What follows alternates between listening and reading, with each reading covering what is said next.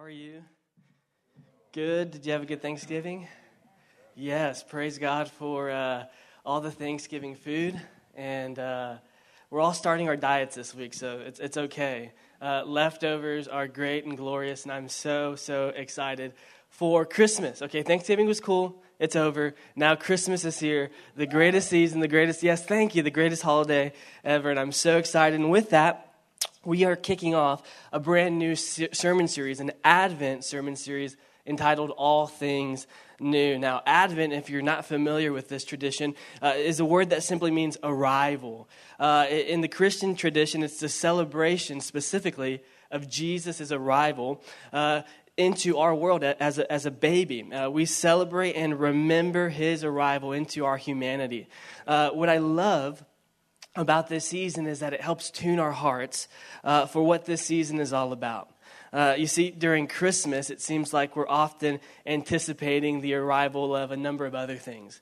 We anticipate the arrival of family. If you have family visiting, maybe you haven't seen them all year, and Christmas is the one time where you see specific family. Maybe you're anticipating the arrival of certain gifts. Maybe Santa you're on the good list and he's going to bless you, and you're anticipating brand new AirPod 3000s and iPhone XS Infinity, whatever number. You're anticipating gifts, and there's certain things that you're looking forward to. You're counting down the days. Maybe you're just anticipating the arrival of days off. Christmas is the season where you get an extended break and you're looking forward to a sense of peace and tranquility and a few days away from the busyness of work. You see, what's interesting is that we all anticipate something, whether it's gifts, family, days off, or maybe even the arrival of a new year. We're all looking forward to something. And anticipating those things aren't necessarily bad. I love what the scripture says, that every good and perfect gift comes from God. But what's so amazing about God is that he doesn't give us gifts to take our attention or our eyes away from him. Rather, the gifts almost serve as an arrow, as a finger, pointing to the giver of good gifts. All the wonderful blessings and all the gifts that we receive actually point to the greatest gift, God himself. And so during this season, we celebrate, we remember the arrival of a good gift. Israel longed for this arrival. They longed for the coming Messiah. The Messiah has arrived, and his name is Jesus. And so we want this season to serve as a reminder of Jesus' arrival, not just a reminder of his arrival into humanity, but a constant reminder of his arrival into our hearts. And so this is my heart for this series, that as we journey together and as we sort of tune our hearts and shift our focus to look to Jesus, would we remember what this season is all about? Let us not be distracted by consumerism and all the random things that we want to get out of this holiday for our own personal gain. Let us not be distracted by the finances or the lack thereof that are keeping us from figuring out how to participate in Christmas. Let us not be distracted by the pain and hurt that may be associated with this holiday, but let us fix our eyes on Jesus and celebrate and remember his arrival. You see, it's really easy to forget who this season is all about because we're distracted by what this season is all about. And so my prayer for myself and for you is that Jesus would be at the forefront and center of everything we do, and that the thought of Jesus arriving and entering our existence would move our hearts to worship and draw near to God. So for the next few Sundays leading up to Christmas, 3 Sundays, that's incredible to think that we have 3 Sundays, and we have the week of Christmas, and then 2020 is over. For these next few Sundays, we will be unpacking this wonderful, beautiful, deep theological truth that Jesus makes all things new. Jesus makes all things new. So with this in mind, let's dive into our text for this morning. This morning, we'll be looking at Revelation chapter 21, verses 1 through 8. Will you please stand with me to honor the reading of God's word? If you are joining us via live stream, thank you so much for being with us this morning. We are so excited to gather and worship the Lord with you. So will you join us and open up to Revelation 21, verses 1 through 8.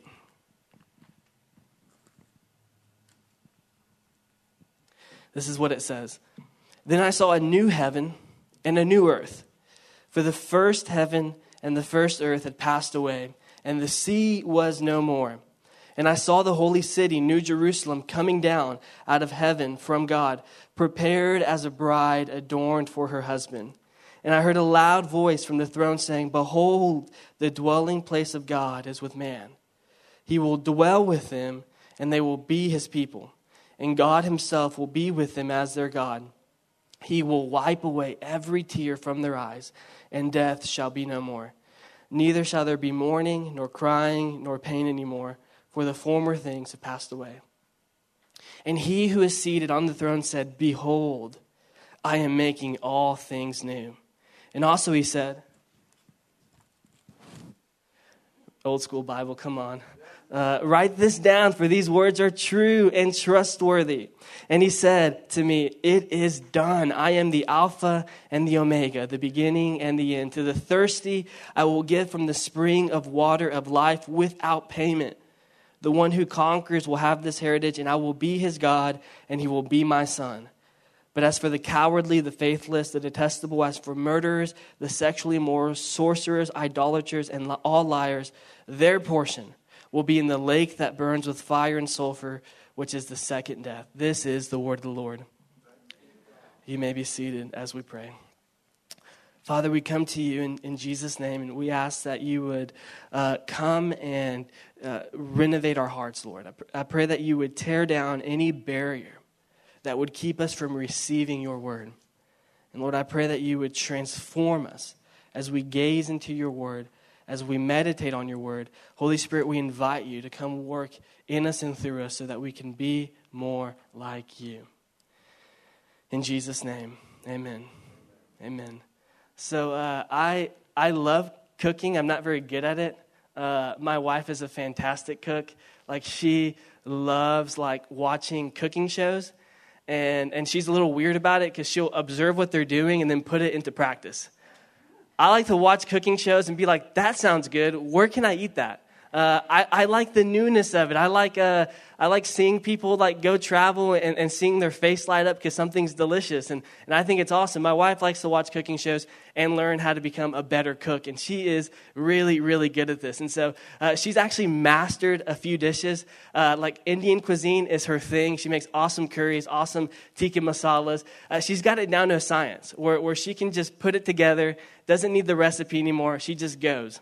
Now, my favorite thing to do is to participate because I like the idea of being a great cook. I like the idea of getting in the kitchen and chefing and saying, boom, I created this, enjoy it because I made it. But I'm not very good at it. And so here's what will happen. My wife will be cooking. She'll be preparing, getting the seasonings out, cutting stuff. And then I invite myself into the kitchen and I'm like, let me help you. And so she gives me very specific instructions, and she says, I want you to chop this up, season this, heat it up to this, do that, and I'm like, okay, I got it.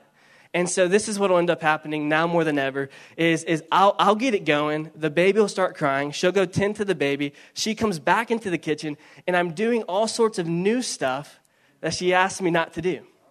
Because I'm like, man, I think nutmeg would go really great in this. What is nutmeg? No idea. The color looks cool. Let's put it in this. I'm like, more onion powder. Because for whatever reason, real onions and onion powder just make sense to me. And so I take what she has done the old way, the tried and true way, and I try to do a new thing with it. And what ends up happening is I end up ruining the dish. And so now I have a corner, and all I do is chop. Okay? She's like, just chop it. I don't care what shape it is. You chop. Don't touch anything else. All of that to say is that I feel that speaks to our humanity, is that in one way or another, we're always trying to optimize things. We're always trying to do a new thing. Maybe for you, it's not cooking, but maybe there's something else that you're attracted to, that you're always trying to elevate in your life, that you're trying to do a new thing with. Maybe it's every year you need the new phone, because the old phone isn't the same because the new one came out. And so you pursue the new thing.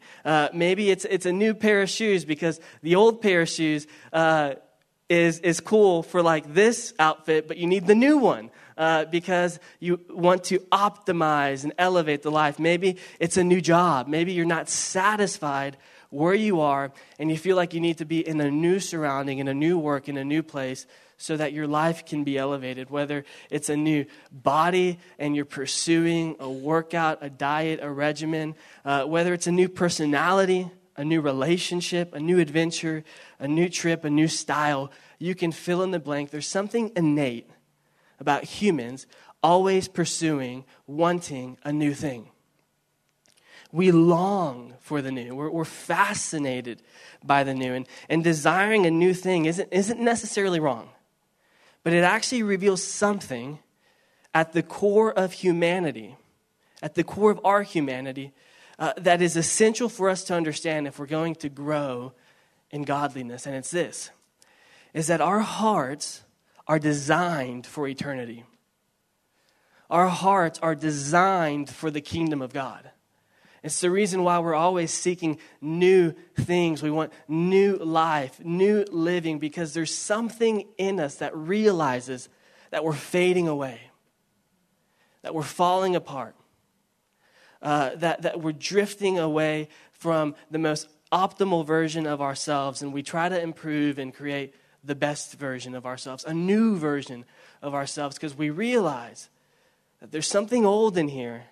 And so we want a new thing. And the reason why is because there's this God-sized hole in our hearts that we're trying to fill with new things, new lifestyle, new habits, things that we believe will satisfy us, things that we believe will complete us and fulfill us, things that we think will refresh us and make us feel renewed. And we're trying to fill this God-sized hole with earthly things. And only God can fill this God-sized hole because our hearts are created for eternity. Our hearts are created for the kingdom of God. We were created for eternity, and we want to stay new because we sense that we're growing old. We sense that we're all falling apart. And unless our heart is filled with God, we will try to fill it with other things. Now let's consider the wider background and zoom out for a moment. A lot can be said about the book of Revelation. In fact, a lot has been said.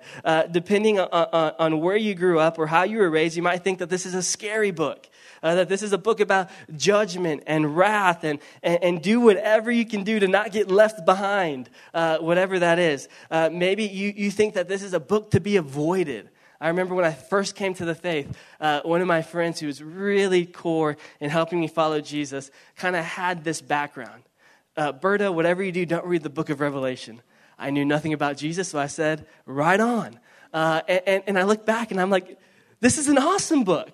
This is a fantastic book. This is not a book to be avoided. It is not a scary book. It is not a confusing book. A lot has been said about this book, but one thing has not been said enough, and it's a tragedy because it is the one thing that this book is all about. You see, contrary to popular belief, this is a book about worship. It is a book about the worship of God. It is a book that was written to encourage the early church in their faith. It was meant to be read and for hope to arise in your soul and for you to walk into the lion's den and boldly proclaim the name of Jesus. It was written as a letter to the early churches, 7 of them to be specific. And it was supposed to stir the hearts of the early followers of God. You see, this book details the conclusion of God's awesome story of salvation. God defeats evil. God reverses the curse of sin. God restores creation, and God lives among his people for eternity.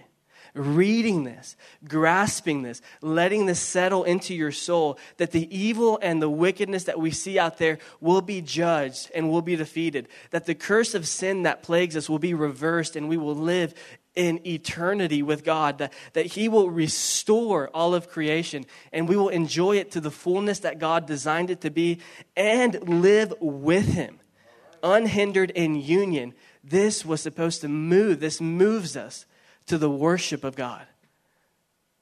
And so this is the central idea that God is in control. and he will accomplish all that he sets out to accomplish. Now, why was all of this encouraging to the early church? Well, the early church was a persecuted church. The early church was a struggling church. In fact, we get a good glimpse, a good Instagram profile bio of the early church in Hebrews 11:36 through 37. It says this, that they suffered mocking and flogging, that they were in chains and imprisoned. They were stoned and they were sawn in two. They were killed with the sword. The early church went about in skins of sheep and goats, destitute, afflicted, and mistreated. This is the audience. This is the letter that this church was written to. And so reading this, John, the author, is writing to move the readers to worship God, to feel empowered to persevere in their faith. And they would feel empowered to faithfully follow Christ in a fallen, broken world until the return of the Lord. You see, Revelation was written to a group of people whose world was falling apart because of their commitment to Christ. And for many of us, our world is falling apart today. Whether it's because of our commitment to Christ or all that 2020 has brought into our lives, it seems like everything is falling apart. It feels like that can be said about your life, that you are afflicted and destitute, that you feel like you're being killed and mocked and flogged and imprisoned in your own mind or in your own life. And it seems like everything around you and in you is falling apart. And even John himself, the disciple who wrote this book, he wrote it from an island that he had been exiled to because of his allegiance to Jesus. That's hardcore, to be identified with Christ. They tried to kill him, and he wouldn't die. And they said, "Well, we'll just shun you to an island." And in that, he's writing to encourage a people that's experiencing the same persecution and affliction. And with this in the background, let's take a closer look at verses 1 through 5. These are the words of hope the early church read as they stepped into a persecuted world. It says, "Then I saw a new heaven and a new earth, for the first heaven and the first earth had passed away, and the sea was no more. And I saw coming down out of heaven from God, prepared as a bride adorned for her husband. And I heard a loud voice from the throne saying, 'Behold, the dwelling place of God is with man. He will dwell with them, and they will be his people, and God himself will be with them as their God. He will wipe away every tear from their eyes, and death shall be no more. Neither shall there be mourning, nor crying, nor pain anymore, for the former things have passed away.' And he who was seated on the throne said, 'Behold, I am making all things new.'" This is incredible. The word new is mentioned 4 times in this set of verses. And so there are 2 Greek words that mean new that are found in the New Testament. The first word is kainos, and the second word is neos. Now, I point this out because it actually reveals something incredible about God as we define these 2 terms. So the word neos means something that has recently appeared. Something that has just arrived and has not been until that moment. Something that was recently created and by definition is brand new. Neos. This word speaks to the duration of an object. It hasn't been around very long, but eventually it will get old. The word kainos, it does not speak to the duration of an object, but to the quality of the newness. Like there is still life in the object. There's still brightness. There's still newness. It feels new. It isn't old. It isn't fading. It isn't breaking down. For example, it's like that one old shirt or jacket or pair of shoes that you never wear that's stuffed away in your closet.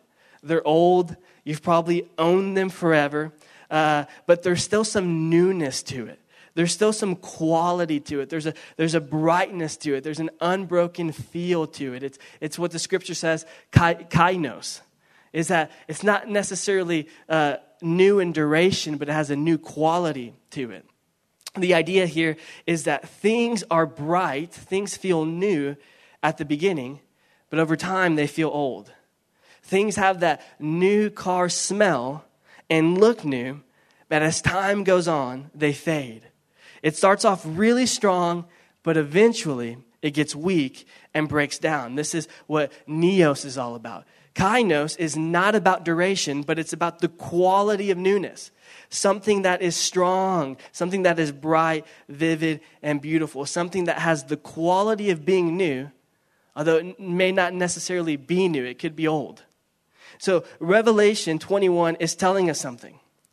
It's telling us that in Christ we can have what's called kainos without neos. In other words, we can live in this world, though we're not young, in Christ we can have new life. Though we have experienced life and we've been bruised and battered and gone through every single affliction and it seems like we're old and aged and broken apart, we can have kainos, newness, this quality of new life with Christ. And the scripture tells us that in Christ, things get newer and newer every single day. That in Christ, we go from glory to glory to glory. That in Christ, this quality of new life increases, it doesn't decrease, and it's not dependent on age or circumstance. That in Christ, we can experience brand new life, new grace, new mercies every single morning, despite feeling the brokenness and weariness and the old afflictions that plague us. And this is what's so beautiful about this passage of Scripture, is that God has the power to make new things new and old things new. That he has the power to make them newer and newer and newer. And frankly, we have no earthly concept for this. You see, instead of having something to be young or brand new, out of the box to be new, we can experience newness of life despite our age, despite our circumstances, despite where we think sin has taken us off course. That God in his power has the power to bring life.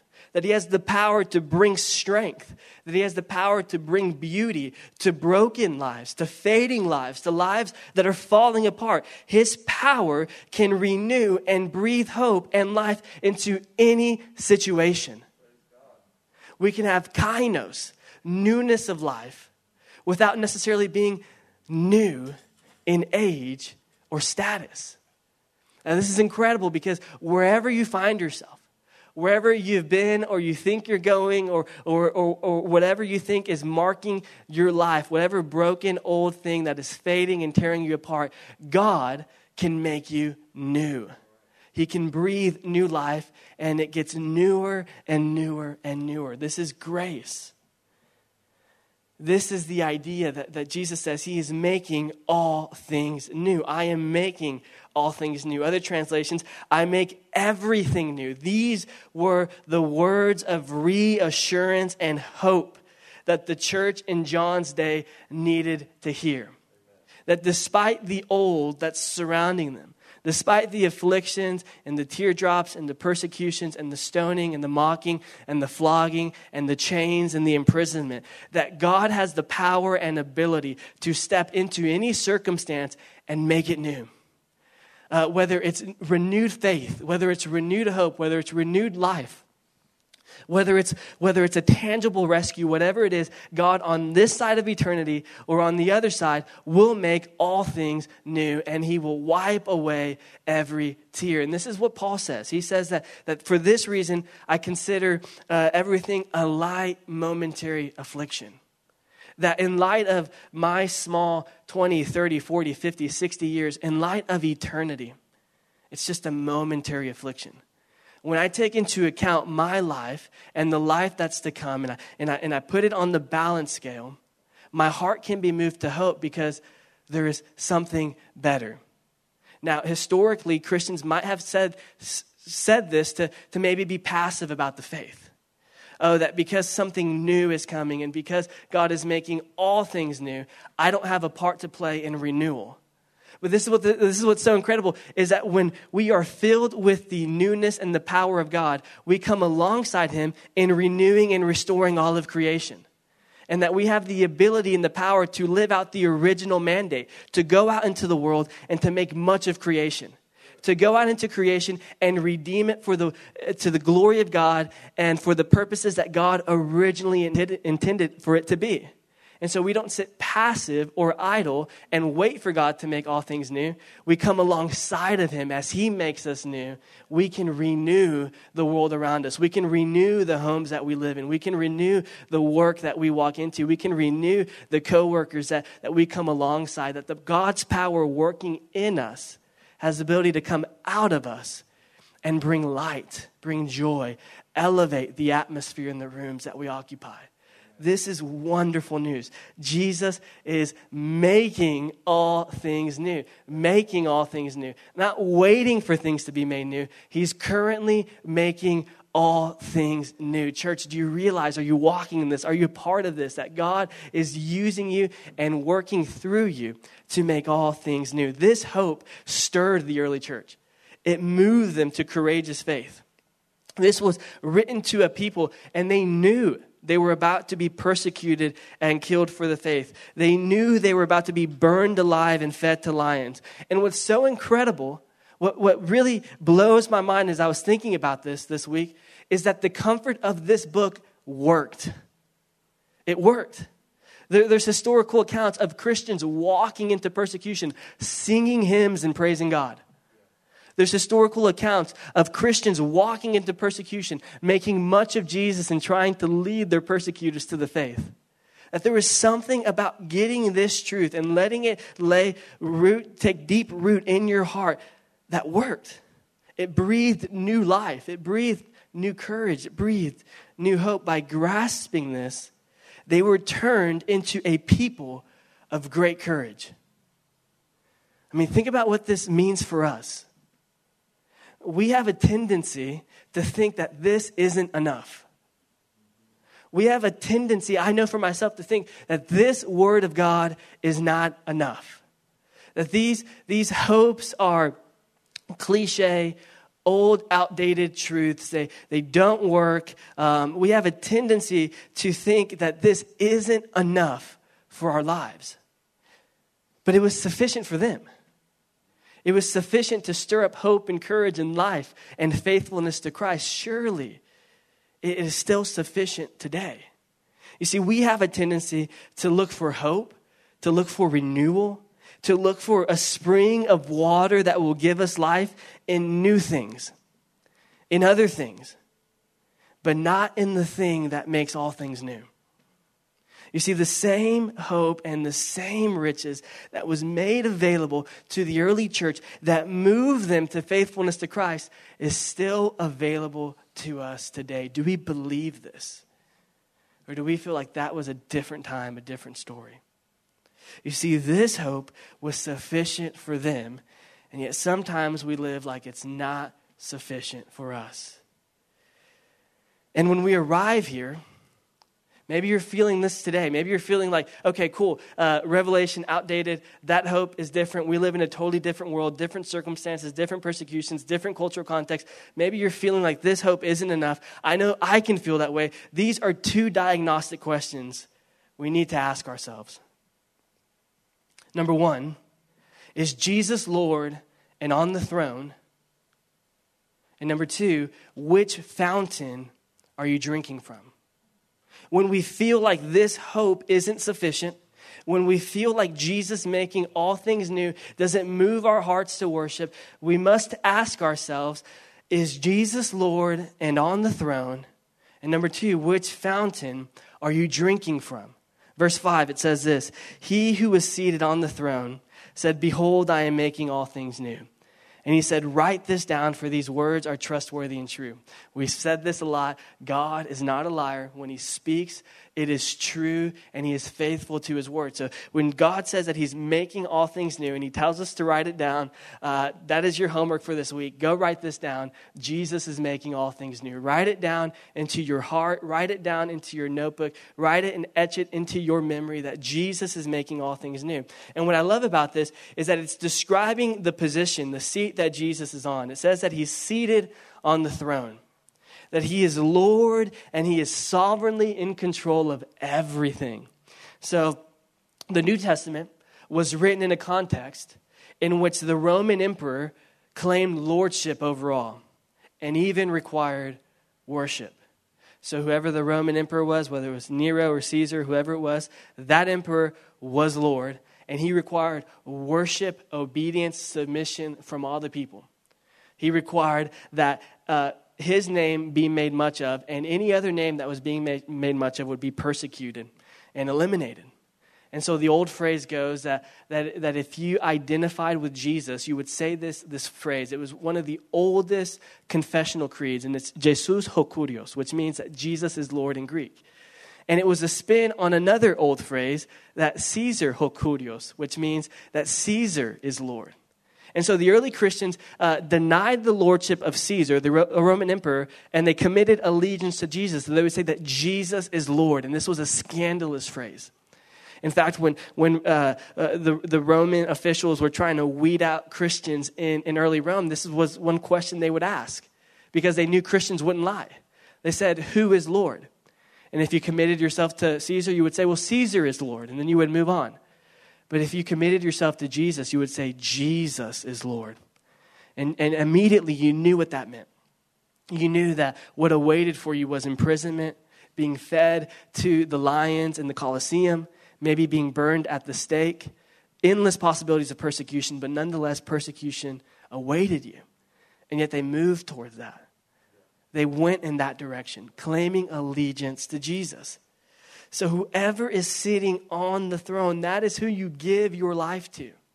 And we know that Jesus is on the throne, that he is Lord of Lords, King of Kings. He is on the throne. And so when we come under the lordship of Christ, what we're saying is that Jesus, you can do a way better job with my life and leading it and directing it than I can. Like, think about that. When's the last time you tried to lead and direct your own life? I have gotten in so much trouble this week from doing that. I tell my wife, this is what I think is best. And this is what we're going to do. And no, it doesn't work because I'm submitting to my own desires and my own flesh.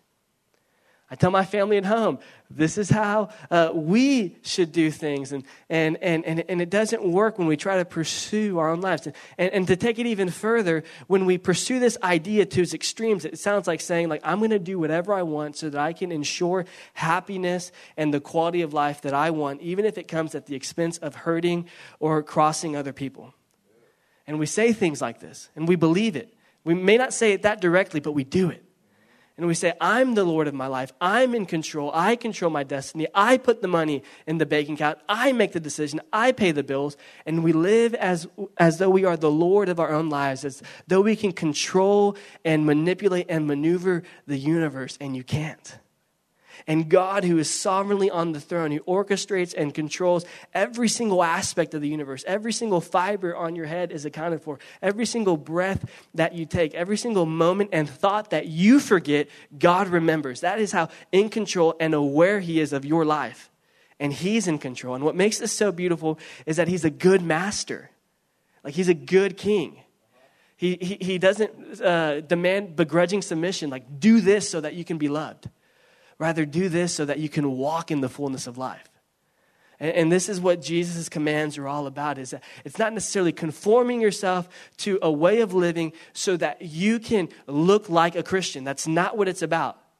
It's God meeting us where we are and redirecting our lives because we're so helpless and so lost without them that he redirects us, transforms us from the inside out, and shows us how we ought to live from the beginning. And in that, we experience the fullness of life. See, he is a good king. He is the Lord. And to the degree that we are submitted to the lordship of Christ will be the degree to which we experience newness of life. The degree to which we are submitted to the lordship of Christ in our lives will be the degree to which we experience newness of life. And here's what I've noticed is the biggest barrier in making Jesus Lord of our lives. It's ourselves. We want to be Lord, and we think we know what's best for ourselves. And for his power to be at work in our lives, we must look to Jesus more than ourselves. I'm reminded of this story that I heard this week. There was an old high-rise building that was renovated into like a young, urban, sort of hipster apartment, and everybody was flocking to it, and everybody loved this apartment complex. But the one thing that all the residents complained about was the elevator. It was the slowest elevator. It barely moved. Everything was so new and so great about this apartment, but the elevator was terrible. And so management would receive constant complaints about this elevator. This elevator is the worst. Change the elevator. We hate this elevator. We're not going to re-sign our lease unless you change the elevator. And management knew they didn't have the funds to gut out the elevator and completely transform it. So they did something so innovative, something so creative that completely transformed the elevator experience. In fact, they made one modification, and after that, all the residents said, "Wow, thank you so much for fixing the elevator. Thank you so much for adjusting it. We are so thankful." But the elevator speed did not change. The elevator doors did not open faster or slower. It remained at the same pace and moved at the same slow pace. But one thing changed. They added mirrors. They added mirrors to elevators. And what they noticed is that when people walked into the elevator, the first thing they would do is what? Look at themselves. And they became so distracted by taking themselves in that they completely forgot about the elevator experience, how slow it was, how fast it wasn't moving. And when you think about it, like most elevators nowadays have mirrors. And what's the first thing you do when you walk into a mirror? You check yourself out. Like, yeah, look at me. I actually have a selfie of me in front of an elevator mirror that I sent to my wife. It works. But the idea here is simple, is that we're so in tune with ourselves. We're so infatuated with ourselves. We love taking ourselves and we love observing ourselves. We love doing whatever is best for ourselves. And that is the enemy of lordship. Because often what Jesus wants for our lives is not what we want for our lives, but it's what we need. Often what Jesus wants for our lives is for us to leave behind a lifestyle, to leave behind a relationship, to leave behind a habit that we think momentarily fulfills us. And Jesus says, "I have something way better for you. If you could only look past yourself and look to me." See, we need to look to Jesus for direction, for validation, for approval. We look to the triune God for how we parent, for how we ought to work and what we ought to do with our lives. We submit to his lordship. We live kingdom-conscious lives where we live in awareness of the union that we have with Christ.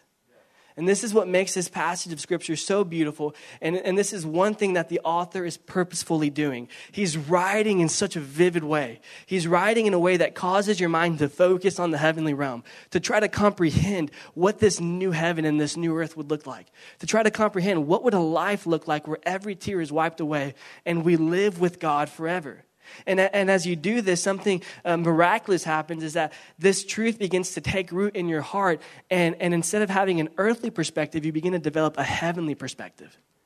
As we think about eternity, as we think about God, our earthly perspective begins to change into a heavenly perspective. And then that begins to be the lens through which we see the world. It begins to reshape the world that we live in. When we set our eyes on Christ, our earthly perspective will be reshaped. When we submit to his rule and reign in our lives, we will experience his power at work in making all things new. The second question is, which fountain are you drinking from? As we read verse 6, it says, "He said to me, 'It is done. I am the Alpha and the Omega, and the end. To the thirsty I will give from the spring of water life without payment.'" Now, what is this spring of water of life? Jesus talks about this. He mentions it in John 4:14. He says, "Whoever drinks of the water that I will give him will never be thirsty again. The water that I will give him will become in him a spring of water welling up to eternal life." You see, this water brings life. This water is full. It's full, it's free. There's an endless supply to meet our deepest needs and quench our thirst. We know that this water is the Holy Spirit. It's the gift of the Holy Spirit that Jesus has given us to drink from, to be refilled from, to be empowered by his presence, to walk in the newness of life. Now, this other fountain brings death. This is indulging on the desires of the flesh that bring death. You see, we call it maybe momentary satisfaction, but in reality, it brings death. That the willful, ongoing practice of sin brings death. Whether it corrupts us internally, corrupts and brings death to our relationships outside of us, eventually we'll see the breakdown of sin take full force in our lives, and we'll come to a moment where we said, how did I end up here? And that's the stealth manipulation of sin, is that in its moment, it's promising. But as many have pointed out, it always underdelivers. That sin brings death. And if this is the fountain that you drink from, you will never be satisfied. It will never be enough. You will actually find unique and creative ways to drink the same drink of sin and death and habits in a creative way, in a new way, hoping that it will fill you and satisfy you the way it once did, but come up completely empty. And you will never be filled. And this is why the scripture commands us to be filled with the Spirit. To drink from the water, the springs that bring and give life. To the degree that we are filled with his Spirit. To the degree that we are submitted to his lordship. Will be the degree that we experience his power in making all things new. The degree that we are filled with the Spirit, abiding, taking in God, and we're submitted to his lordship, will be the degree to which we experience his power in making all things new. The scripture, John 15, calls us abiding, staying connected to the root. If we disconnect from the root, we dry out and wither, and we burn. But if we remain connected, we're like a tree that's planted by the water, that in heat or drought, we bear much fruit. That's our portion, a continual flow of living water coming in us and through us, despite the season, despite what 2020 has brought you, despite what 2021 is going to bring you, regardless of what's happening around you. There's a river of living water flowing in you and through you, washing away all the afflictions, washing away all the doubt, washing away all the hopelessness, while at the same time taking you from one degree of newness to another, becoming newer and newer and newer. Do we believe this? You see, this is the reason why the scriptures commands us to be filled with him. Ephesians 5:18, don't get drunk on wine, which leads to debauchery and all sorts of spiritual dilemmas. Instead, be filled with the Spirit. And there are many other references that have to do with being filled with the Spirit all over the scripture. And I love this illustration, and we've shared this before, that we get thirsty. Like eventually we get hungry again. That in our sinful humanity, we're prone to drift. And so it's like any good diet or sort of eating cleanse that you try to keep. This is why fasting is difficult for me. Because I make it to day 2 and I'm like, this is great. And now things start sounding good to me that never sounded good. Like a cheesy encrusted taco from Taco Bell. What is that? I don't know, but it sounds good. Would never have had it. And so that's sort of like the life that we live, is that we begin to drift away from godliness because of our sinful condition. And the scripture reminds us to be filled, to come back to the source of living water, because you'll either dry out or you'll indulge and drink from a different fountain. Which fountain are you drinking from? Are you drinking from a fountain at all? Do you find yourself dry and withering? You see, both influences are related to choices we make. A person chooses to drink from the fountain of alcohol to excessively become drunk. In the same way, we have to choose to drink from the fountain of life, the Holy Spirit, to yield ourselves to his empowering influence over our lives. Be filled with the Spirit. Keep being filled with the Spirit. Submit yourself to his way, and his way is a better way to live. We need to drink from the fountain of living water. It's been made available to us. We need to keep filling our lives with the Spirit of God, relying on his indwelling influence. And as we do that, The scripture promises that we'll experience one degree of newness to another. We will be newer and newer and newer. The environments that we walk in will be made new. We will bring life into the world around us. So what's your next step for this week? 2 steps. Really simple. Number 1, go to the throne. Go to the throne. Ask yourself, what part of my life am I not submitting to Jesus? What part of my life am I not experiencing newness of life? What part of my life am I experiencing death? And how can I submit that part of my life to Christ so that I can experience newness of life? It's this incredibly practical. I love that I really don't have to go into it because God does the rest. That as we submit our lives to him and choose to walk in faithful obedience, he honors that. And he begins to work in us the work of the Holy Spirit through us so that we can put idols to death, so that we can walk in victory and wholeness. Not overnight, but God will carry us from one degree of newness, one degree of glory to another as we submit our lives to him. Second practical takeaway, drink from the well. Drink from the well of living water. My favorite prayer, I love to pray, Holy Spirit, fill me. In fact, let's all pray this together. Holy Spirit, fill me.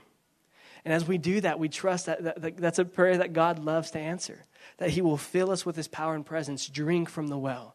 Abide with God. Enjoy God. Drinking from the well often looks like enjoying God. If you love to paint, go paint for the glory of God. If you love to walk through nature, go walk through nature for the glory of God. If you love to play video games, do it in the most sanctified way possible. I believe there's a way. Do it for the glory of God. Enjoy God. Be with God. Abide with him. Refresh your soul. There's so much out there that is draining us. There's so much out there that wants to deplete us and make us dry. Let us fill ourselves with the good things of God. And as we do that, experience newness from him. So who is the Lord of your life, and where are you seeking renewal? Which fountain are you drinking from? Let's ask ourselves these questions as we come to the table. On the night that Jesus was betrayed and he was handed over,